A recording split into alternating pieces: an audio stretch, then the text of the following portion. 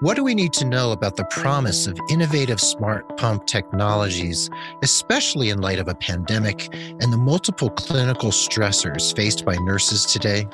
Let's talk all about it with nurse infusion expert Sue Niemeyer right here on episode 308 of The Nurse Keith Show. Hey there, this is Nurse Keith. In these days of the COVID-19 pandemic, I'm still bringing you my monthly pandemic updates at the end of every month. Meanwhile, this podcast continues to be all about you, your personal and professional development, your nursing and healthcare career, and the healthcare system as a whole. And I'm here to share education, ideas, diatribes, and informative interviews with some of the most inspiring people from the worlds of healthcare, nursing, entrepreneurship, technology, medicine, and beyond. I love having you along for the ride. Whether you're new to the show or you've been on this journey with me for months or years, I thank you for being part of the growing Nurse Keith Nation. And remember that Nurse Keith Coaching is your destination for holistic career coaching for your healthcare and nursing career. And if you mention the show, you can get 10% off your first coaching package. Just shoot me an email at keith@nursekeith.com to set up a chat. The show notes for this episode, where you can learn all about Sue and the work that she does, will be at nursekeith.com/the word episode and the number 308. And as I said, I am joined today by a new friend of the pod, Sue Niemeyer of Ivanex.com. Sue, we're going to talk about your stellar bio and what Ivanex does in the course of the conversation. But let's just jump into the deep end, as I am wont to do. And I want to ask you kind of a big picture question. What is going on in the world today, early 2021, as we look at infusion nursing and infusion safety in the context of a pandemic? Oh, that's a really great question, Keith. I think in order to provide complex care required by those critical ill patients who have COVID, nurses today have to implement practice changes to address those patient needs, while also still kind of maintaining awareness of how much PPE they have, along with reducing their interaction with someone who has been in a contagious mode. And they're also trying to respond to kind of the ease of using an infusion pump, all while they're caring for that patient who has COVID. And one of the typical practice changes I'm seeing is that nurses are moving that infusion pump away from the bedside and actually into a hallway or an ante-room outside of the patient's room. And that in itself has been creating a lot of questions out there in the industry in whether it's safe and technically how can they do that. So I'd love to kind of elaborate on that topic if you're willing to kind of hear more. Yes, please. A vast preponderance of the listeners of the show are nurses, whether they're leaders or clinicians, or they work in research or in some other aspect of healthcare. And we're all worried about our brethren. And we're also worried about the patients, of course. And technology can be a great help. And as you know, technology can also trip us up. And there's things we want to do and don't want to do, and best practices. So yeah, let's dial deeper into what you just said. And then we'll talk more broadly as well about infusion and infusion sets and the work that you've been doing out there. So let's continue along these lines, because I like where you're going with this. Oh, certainly. So I think early in the pandemic, a lot of the hospitals in the Northeast, so we're talking about the New York, New Jersey, and the New England states, were first trying to manage the complex COVID patient while reducing their exposure and trying to conserve that PPE. I mean, that was in short supply at that time period during the first surge. And so they placed the infusion pump outside of the room. And of course, the door of the patient room has to be closed because you do have a highly contagious individual in there. And so the nurses felt that that was the best way to manage PPE while, again, interacting with an infusion pump. Now, clearly, that created some challenges. How do you do that and do that safely? You have kind of picture this, multiple IV pumps with the use of extra long extension sets draped underneath a closed door going to a very ill patient. And, we know that in that time, it was hard to understand whether that was safe and that was effective on delivering infusions to the patient. But nurses in the times of adversity drive, changes to their habits and make adjustments to protocols, and they innovate all the time. So they did this to kind of ensure that they had the appropriate PPE at that time.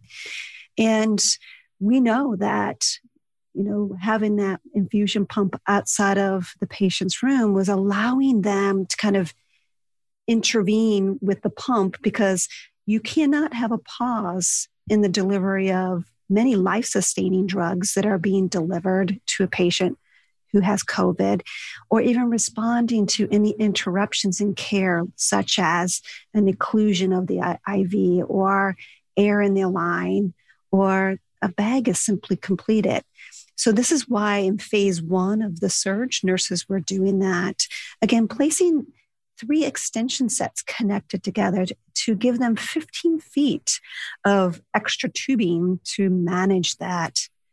I guess in stage, phase 2 or surge 2 over the summer, we found that nurses were feeling they had more supply of PPE, and they're making a decision. Do we stay with this practice or not? And you see a mix of some hospitals, either putting them in the hallway or in the room.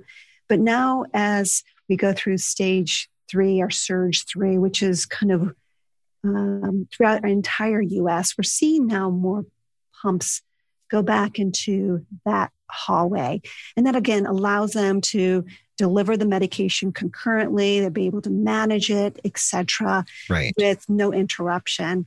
And infusion pumps they're highly complex medical devices. And they're one of the medical devices that are most known with adverse events than any other medical device. And that's when they're at the bedside. So then suddenly you take them away from the bedside and you have to think about what else could happen. And so nurses are trying to figure that out. And it is very complex. You and I are recording this actually just before Thanksgiving, and this is airing, a few months later. And I'm sure some things will have changed, but I'm sure things are still not going to be, well, I guess you could say they're still going to be pretty messy throughout the course of the winter, and we don't even know how messy they're going to get. So let's talk about this for a second, and then I want to talk more broadly as well. So when we have multiple extension sets, what do you see, as the expert you are, as the various issues that might come up with multiple sets strung together over, like you said, maybe 15 feet? Yeah, you have to be aware of those clinical implications and risk when pumps are outside a patient's room. So number one, look at your infusion pump, and different pump technologies operate different, which means the flow rate may be impacted. So an example will be a high number of pumps use peristaltic pumping. It's a pumping mechanism that essentially is rollers to propel fluid by pinching down on the tubing and delivering the fluid. There are other pumps that are more cassette-based. So they either use pistons or kind of a pneumatic mechanism to actually deliver a fluid very smooth and continuously. Now, we found that peristaltic pumps, their flow rate accuracy is impacted when you change pressures. And what I mean by pressure is it's intake and outtake pressure. Intake is anything above the pump, so the location of the bags. Right. And outlet patient pressure is anything below the pump.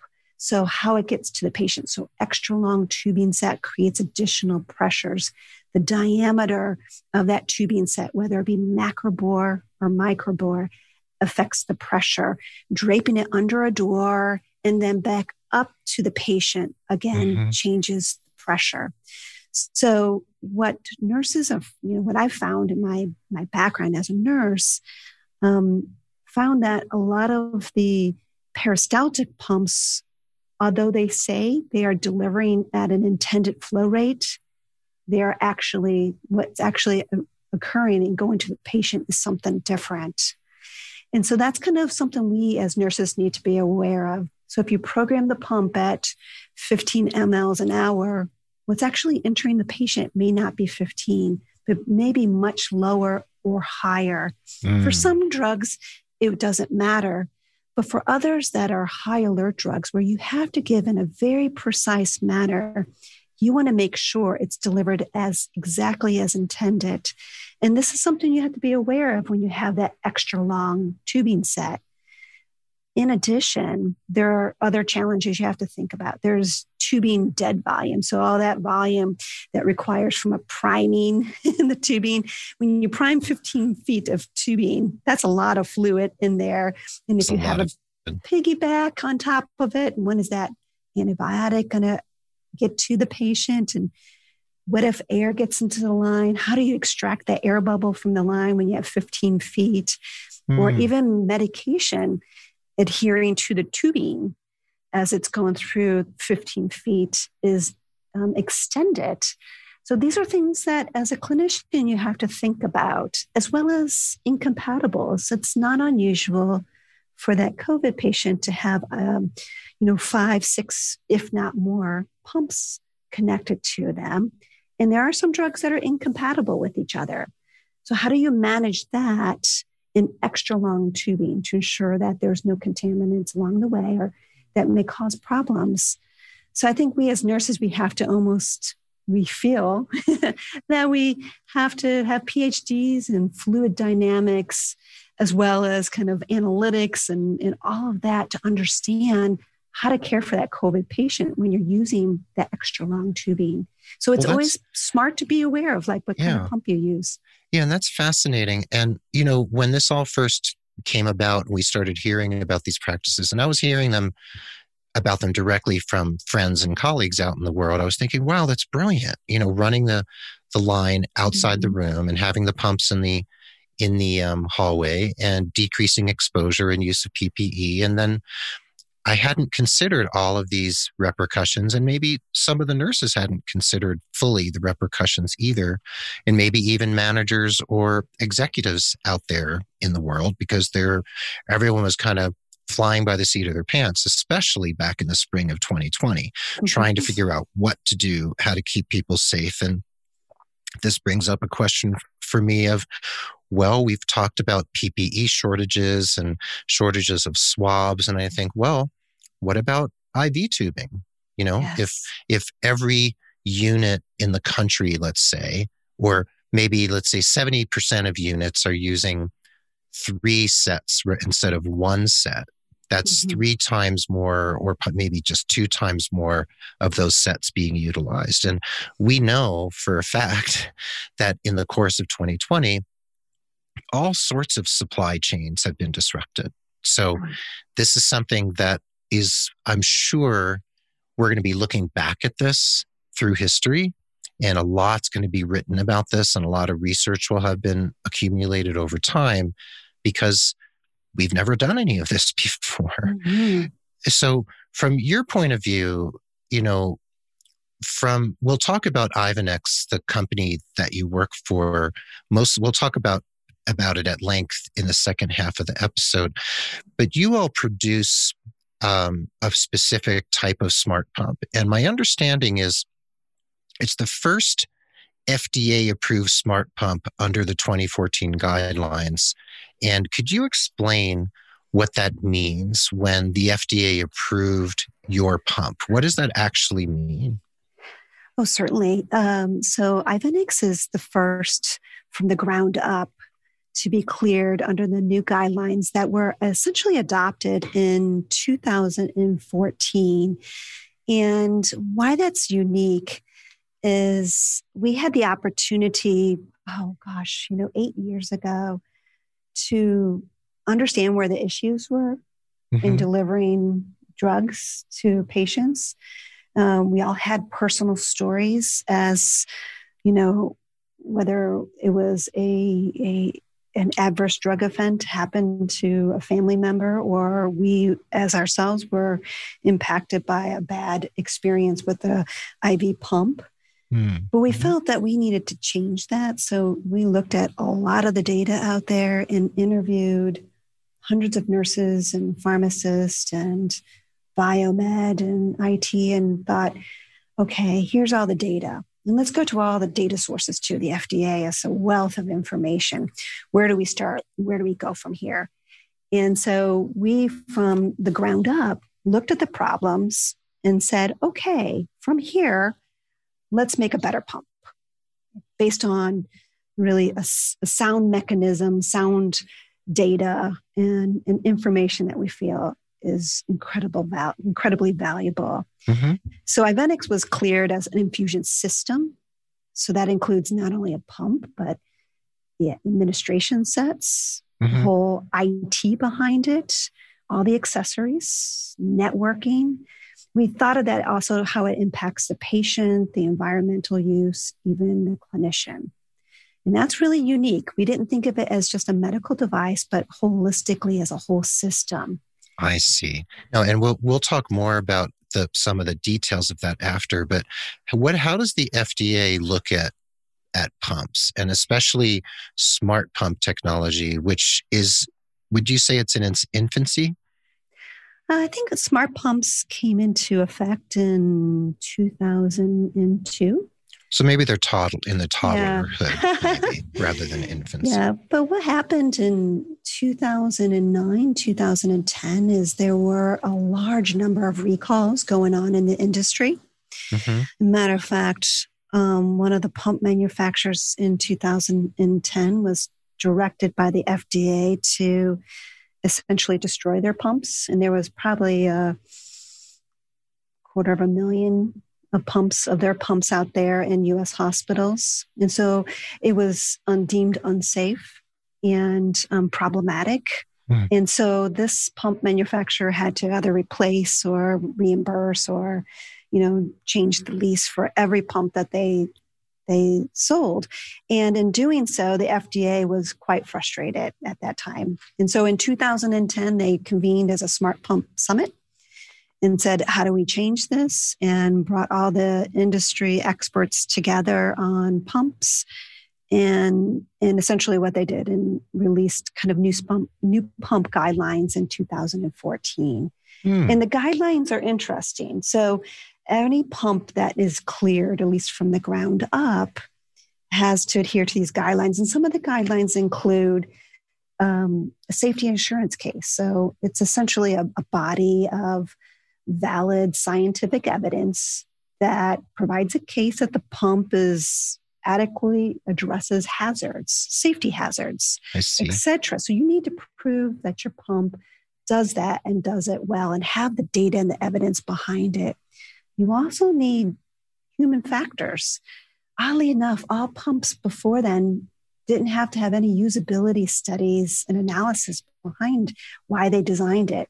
Now pumps do. So you need to have proof of validation that there are no use errors that could be in place that could affect care. So all of those had to be integrated into the design of the pump from a human factors. And they also said training is unacceptable for mitigating a use error. So we feel, as the FDA said, we want minimal training to no training be the best practice. And so we want it so ease of use. Can I ask a question really quick, though, just before you go on?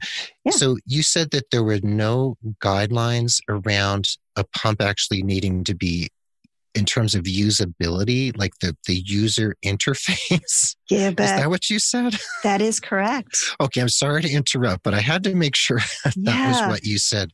Yeah. Wow, And that that's is why they look fascinating. so complex. And you look at all the pumps that are Hmm. used in any hospital today that were developed 15, 20 years ago. And that's why they look like they're should be, a part of the Smithsonian, in some shelf.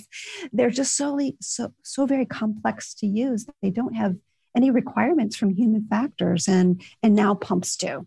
I see. It's, Thank you for explaining that, yeah. because it's always been a point of contention for me personally, just, well, as a professional, and especially in conversations I've had on this show and with colleagues, that a lot of medical devices are designed by designers who are not end users, and Right. the end users often are not involved in the design conversation and the prototyping and testing conversation.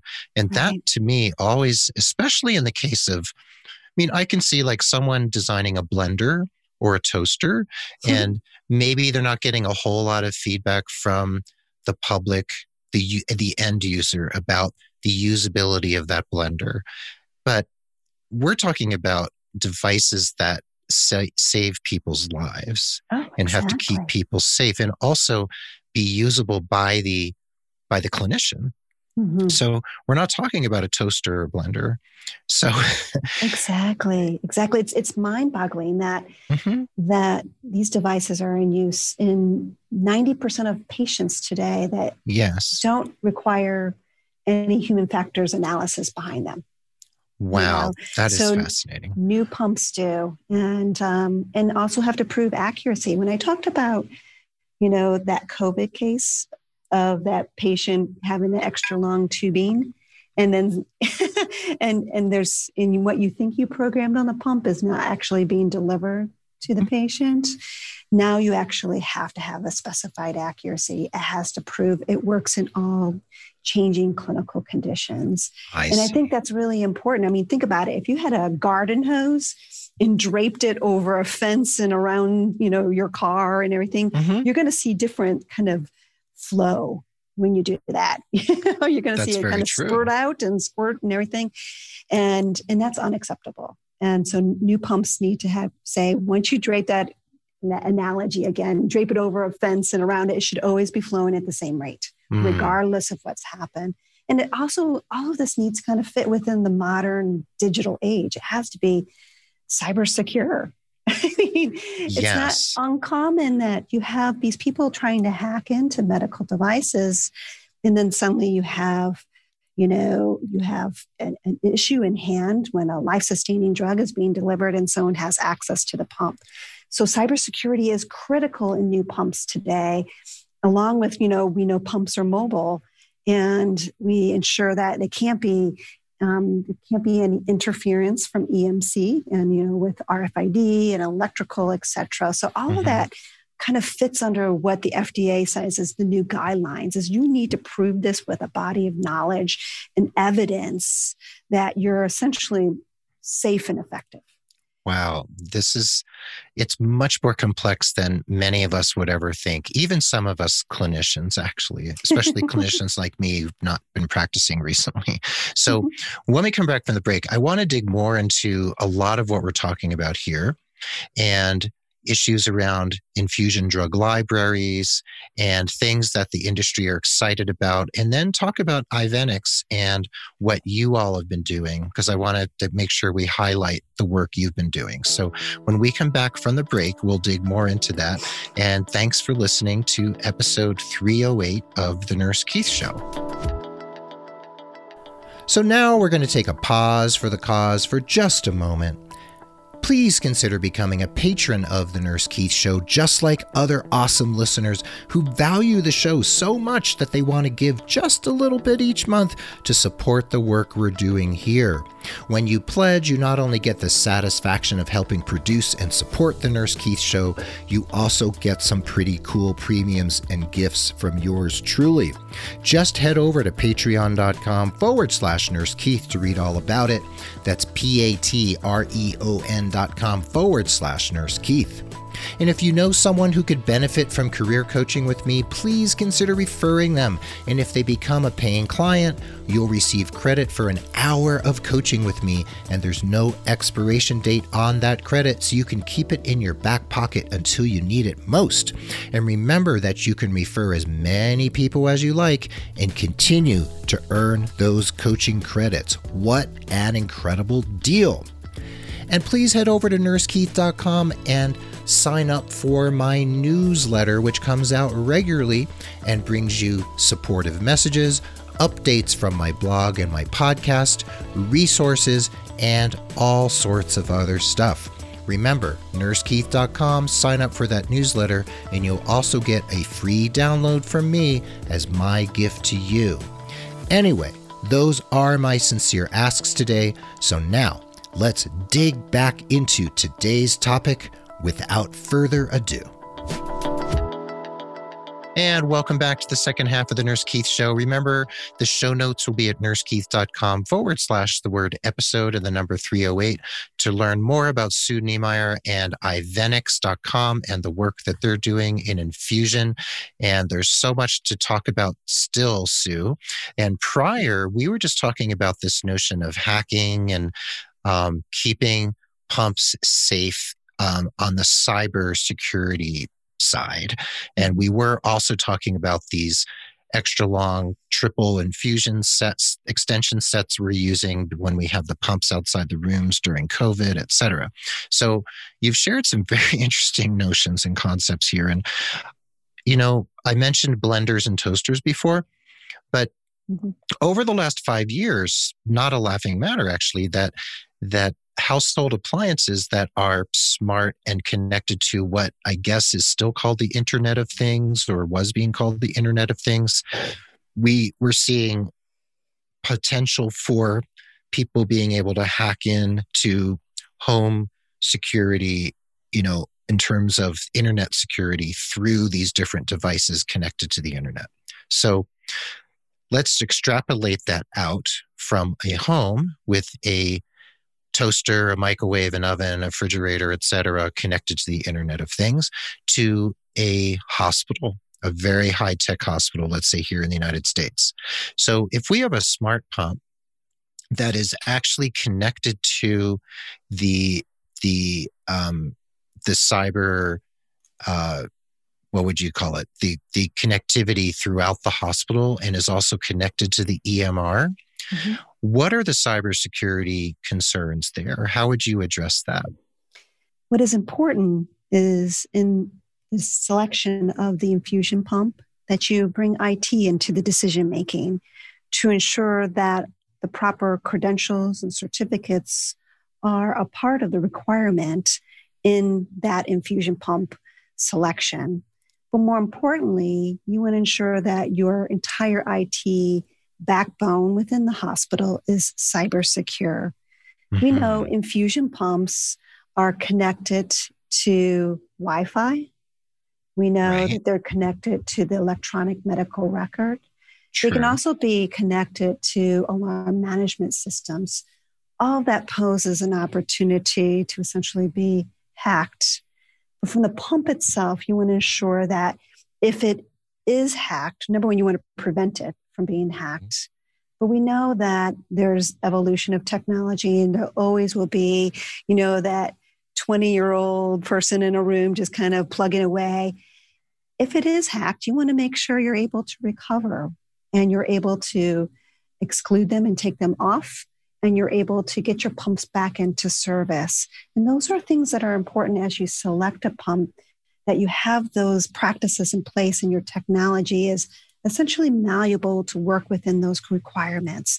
So that's really from an IT perspective, ensuring that that IT expert is a part of the decision-making early on with your new infusion pumps. That makes sense. And as hospitals become even more reliant on smart technologies like sensors that are connected to the bed or Mhm. all different sorts of sensors and different types of devices that are all connected into the EMR, like maybe bedside glucose monitors that are then connected directly to the EMR. There's all Mhm. these points of entry in terms of security, and that makes a lot of sense. And when we look at, if we pull the camera back and talk about infusion in general and not necessarily about smart pumps, but let's just look at the bigger picture. So looking through your website at ivenix.com, I saw a few things that jumped out at me. So one is I saw this notion of, and it's not a notion, I guess it's a scientific fact, of tube breakdown from chemicals. So what is a nurse working in infusion or working in a milieu where she or he is performing a lot of infusions, which you said is a vast majority of patients? What do they need to understand about tube breakdown and what do they need to watch for? And again, many of our listeners are clinicians, so some Mhm. might be listening quite closely to understand what they should be looking for. Oh, certainly.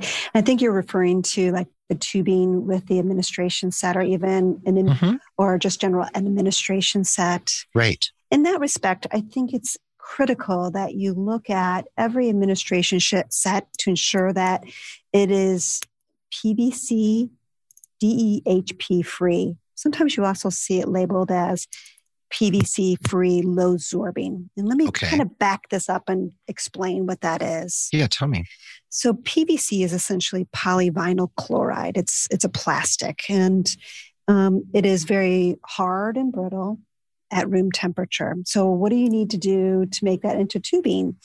You add plasticizers to make it soft and flexible. And plasticizers are essentially additives. You know, they are known to be toxic. And the toxic breakdown of PVC is DEHP. Oh, And many medical devices in the US have PVC. Now, when you're talking about tubing an administration set from an IV pump to a patient, mm-hmm. you want to make sure that your tubing does not have PVC and there's no DEHP. And we know that that has negative effects on care delivery, on the interaction on the patient. What actually happens if you have tubing of that way, it can cause adsorption or leaching. So adsorption means that the medication doesn't stay in suspension, but it essentially adheres to the tubing and into the bag. And so what you get to the patient or what arrives to the patient is not like essentially evenly distributed. So Oh, and you mentioned that in the first half, you mentioned something about medication kind of adhering to the interior of the yeah. tube. And those Got it. common meds from an adsorption, things Mm-hmm. like insulin or nitroglycerin or Mm-hmm. lorazepam, these are common drugs that cause issues when you have a PVC in your tubing. Oh, So dear. again, Okay. another reason why not to. And the second thing is that leaching that I was talking about. So leaching means the release of DEHP from those kind of containers that have PVC. And a number of drugs will essentially kind of take on that leaching. Many lipids, for example, are that Mm-hmm. way. So again, you want to, when you're selecting your tubing set, just make sure that it's PVC, DEHP free. And I I think see. you'll be in good shape with that. Okay. But So a if I nurse, so a nurse who's concerned about this should really read the packaging, ask to see the materials that came with the tubing that they're looking at, and they can dig deeper if they want to make sure they understand what the tubing is made of in order to protect their patients. Oh, exactly, Yeah. exactly. And we referenced, COVID early on in our segment, and Mm-hmm. and it goes back to you talk about the supply of all those administration sets during COVID, and being aware of reviewing kind of the labeling on all of those administration sets. But we know administration sets just kind of generally are good for about 96 hours. That's what the Infusion Nurse Society, INS, recommends. Yes. That's what most manufacturers recommend. But then there are also kind of those tubing sets that you want to change more frequently. And you talk about that COVID patient again, remember, really high acuity, critically ill, on a ventilator. And when you're on that ventilator, you're also sedating them and you're giving them drugs like propofol. Propofol, much a sedative, it's widely used in anesthesia. It's a drug that has a high kind of nutrient-rich emulsion, and it's called an intralipid, and it's prone to microbial contamination. So whenever you interrupt the flow by doing a push or changing anything, it could be cause for this growth of bacteria. I see. So you want to change the tubing for your COVID patient who is on propofol, not every 96 hours, but every 12 hours. So suddenly you're like, oh my goodness, my common patient COVID, I'm changing tubing all the time. So it just creates a lot more complexity back to that COVID patient again. Right. Oh gosh. Right. We could go on about that, but I want to talk about some other issues too. So from your perspective, what are the major culprits when it comes? We've talked about tubing. We've dived into that a little bit. Now let's talk about pumps. What are the major culprits in pump failure in general, like in the bigger picture? Sure. So if I kind of put it in a number of categories, and the FDA does a really nice job at this. And by the way, if you go to the FDA, they have a dedicated landing page just on infusion pumps. So that should tell you everything about some of the problems that they've seen in the industry, but they kind of fall into predominantly four categories. Medication delivery errors. So it's either over-infusion, under infusion, or just delay of the infusion. So that's a kind of a failure you see with the pump. Others are silent failure. So that's pretty scary to me. The pump just stops working and you're delivering kind of high acuity, high alert drug, life sustaining, and it just stops. Pretty scary. And it also can be illegible software on that pump, or the alarm fails, or the power just shuts off. Those silent failures. The third is human factors. So from a pump issue is, and we talked a little bit about this already, but that cryptic UI and complicated, that spaghetti network of tubing associated, or how you require lots and lots of training to do a very simple task. I mean, it goes back to kind of the core of human factors, and that needs to be resolved. Right, and UI means user interface. So pumps can be problematic. The extension sets can be problematic. The type of tube and what the tube is made of or not made of is problematic. And then we have the medications and the way they interact with what the tube is or isn't made of. So this is not rocket science, but it's pretty close. Oh my gosh, yeah. What about, I saw something on the Ivenix website about infusion drug libraries, and that there's been some studies regarding that. I had never heard of an infusion drug library, and I don't think we have one in Santa Fe. So can you explain what an infusion drug library is? Sure. So I think that's kind of the premise of how they define that smart pump. When I talked about 2002 is when they introduced smart pumps. And essentially that was the introduction of the drug library into a pump. So it's a dose error reduction system. So it's embedded within that software of how it's, the drug is delivered. So it kind of allows you to set the right concentrations and dose, and it guides that clinician to kind of more of a safer workflow than just letting them program whatever they want. And so you want, within a hospital, your nurses to predominantly, I would say over 95% of the time, to use that drug library, because it's set up by your medication safety committee. You've looked at the appropriate drugs that should be delivered. You looked at the concentrations that they come to the patient as and the right dose, etc. And then from there, the nurse selects those menus and delivers the drug exactly how it should be delivered. I see. Without it, it's the Wild West, and you're at risk, essentially. Well, Santa Fe is in the Wild West, but that's not a conversation.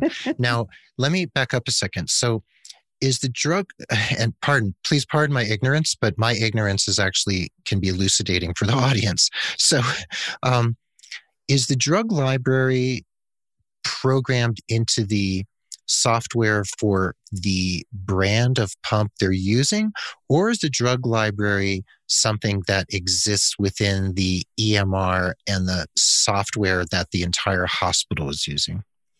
So actually, the drug library, which is for the hospital, is within your infusion pump. So based on your drugs that you deliver at that hospital, based on your patient population of what you see as acceptable, I call it limits and alerts, it all kind of, is fit within and customized for your hospital. And so again, the intent is to guide that clinician, the nurse, as they're delivering the drug in a very safe way. So it's very much tailored to kind of the needs of the hospital. Oh, okay. Now I understand. So it's definitely not a library I'm going to go visit myself. Okay. That makes sense. Okay. So, Sue, as we slowly begin to wind down here, I want to point out that you are a nurse yourself, and you're the chief nursing officer at Ivenix Incorporated, and you are responsible for product development, marketing, service operation, nursing and pharmacy teams, all within Ivenix. And you went to the Missouri School of Nursing and St. Louis University, and you've been involved in informatics and research and technology development for a long time. And in the context of your work with Ivenix as the chief nursing officer, you talked about how, the FDA approved your smart pump. You were the first smart pump that was FDA approved under the 2014 guidelines. So one thing I understand about your pump, this particular pump, is that it feeds directly into the EMR, and the nurse actually validates what the pump is doing within the EMR. Is that right? They're completely connected? Yes, they are. So we call that interoperability. So interoperability. Okay. You actually scan, the patient's wristband and the drug and the pump, and that provider's order, the physician's order, appears on the pump. And so the nurse accepts it, and the pump is programmed for them. So no longer are you relying on that drug library, that nurse kind of walking through those steps.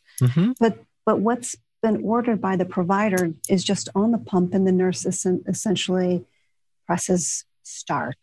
I see. Okay. Taking away those manual steps, as well as kind of things that they may have been error prone, So I done automate it for them. And all that data about what's being delivered to the patient flows to the electronic medical record, so that patient's record. So think of it as a clinician, as a nurse. When you, at the end of your shift, you always did your totals and your meds, and you had to kind of think about and do your math. Right. That actually no longer is required for the nurse. So it actually flows into the medical record.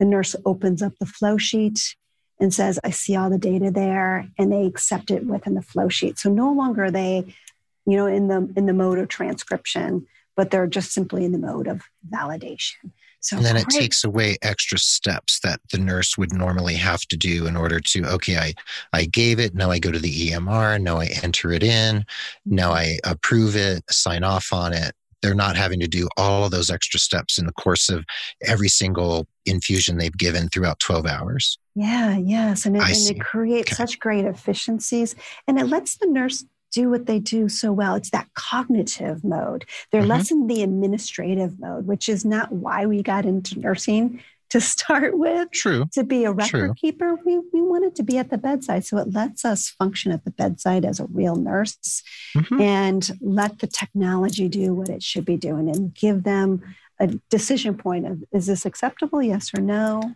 And go from there. So I it's see. great Okay. time saver.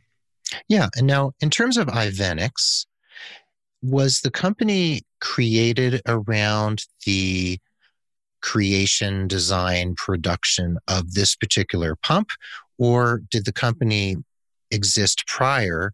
And was this pump one of just the newer innovations that the company's been involved in?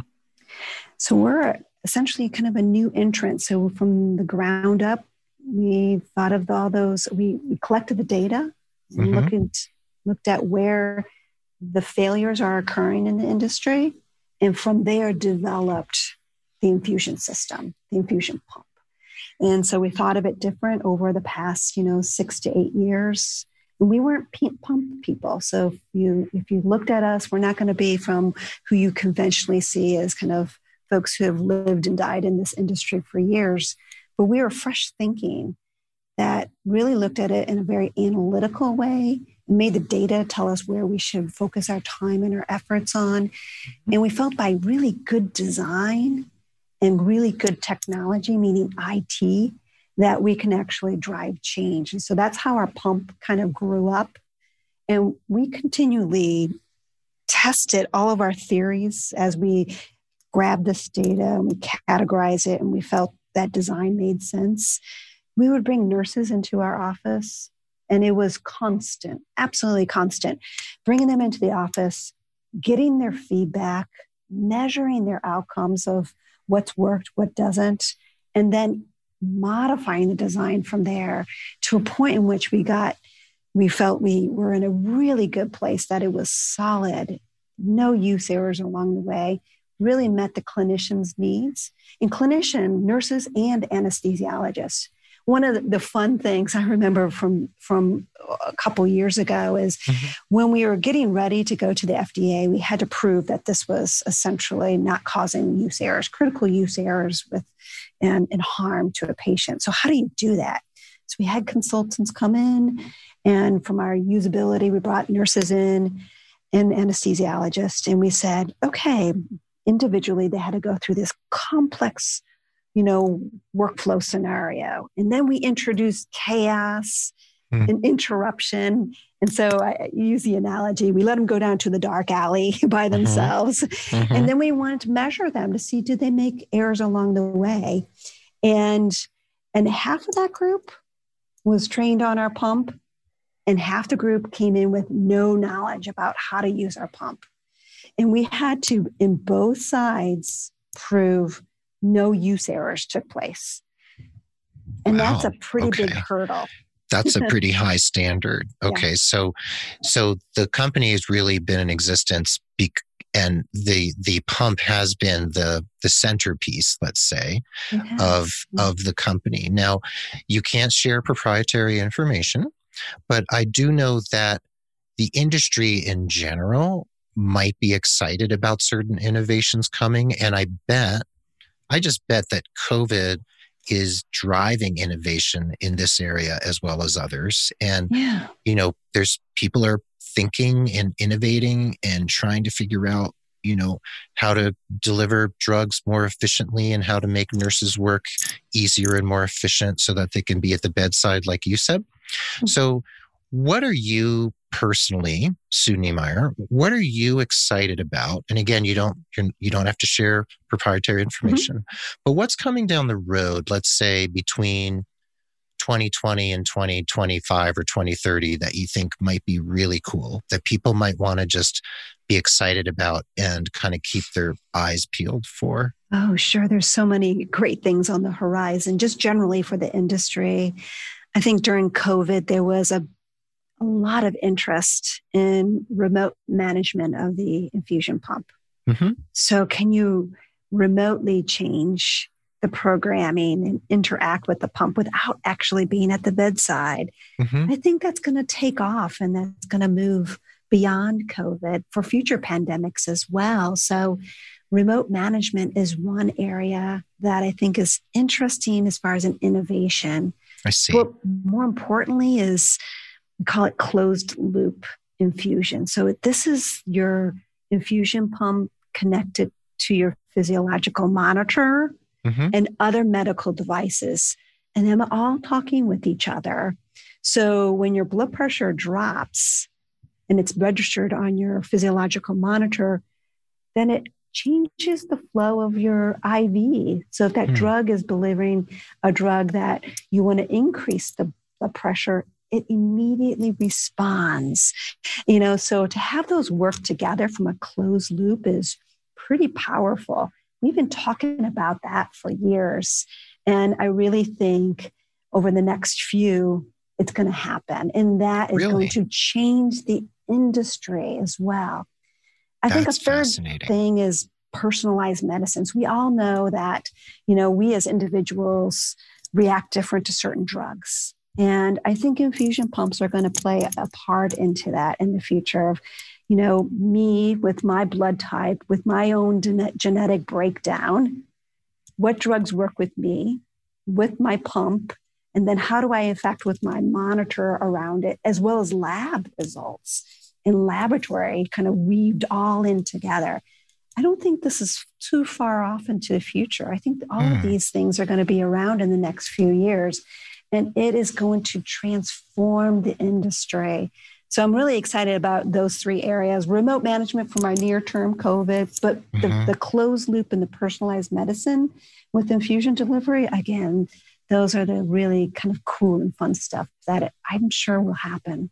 Wow. Well, thanks for sharing those. Those are really interesting. And to bring it back to that comparison or metaphor with the home kitchen, where you have various appliances in the kitchen that can talk to each other, or, you can look on your smartphone and see the inside of your refrigerator and know what you need from the store and actually order things that you need through your phone, or people being able to, change the temperature in their home from 1,000 miles away, or whatever it happens to be, or being able to monitor mom's medication box because it's a smart medication box. And you can see that she took her meds at noon because the alarm was tripped that she actually opened the box and took the medications, or at least took them out. You can't monitor that they made it to her mouth. But, smart technologies have worked their way into the home. They've worked their way into our cars. They've worked their way, obviously, into the clinical space in healthcare, and then many other industries as well that I know nothing about.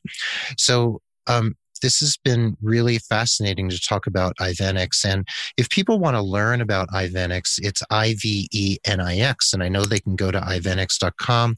I know you're on Facebook and Twitter, and you're on LinkedIn. Is there anywhere else they should go to find information, or is the main website really the central clearinghouse for everything they would need to know about Ivenix and the system? I believe our website is our best storefront, and you can go from there, into our other social channels as well. So great.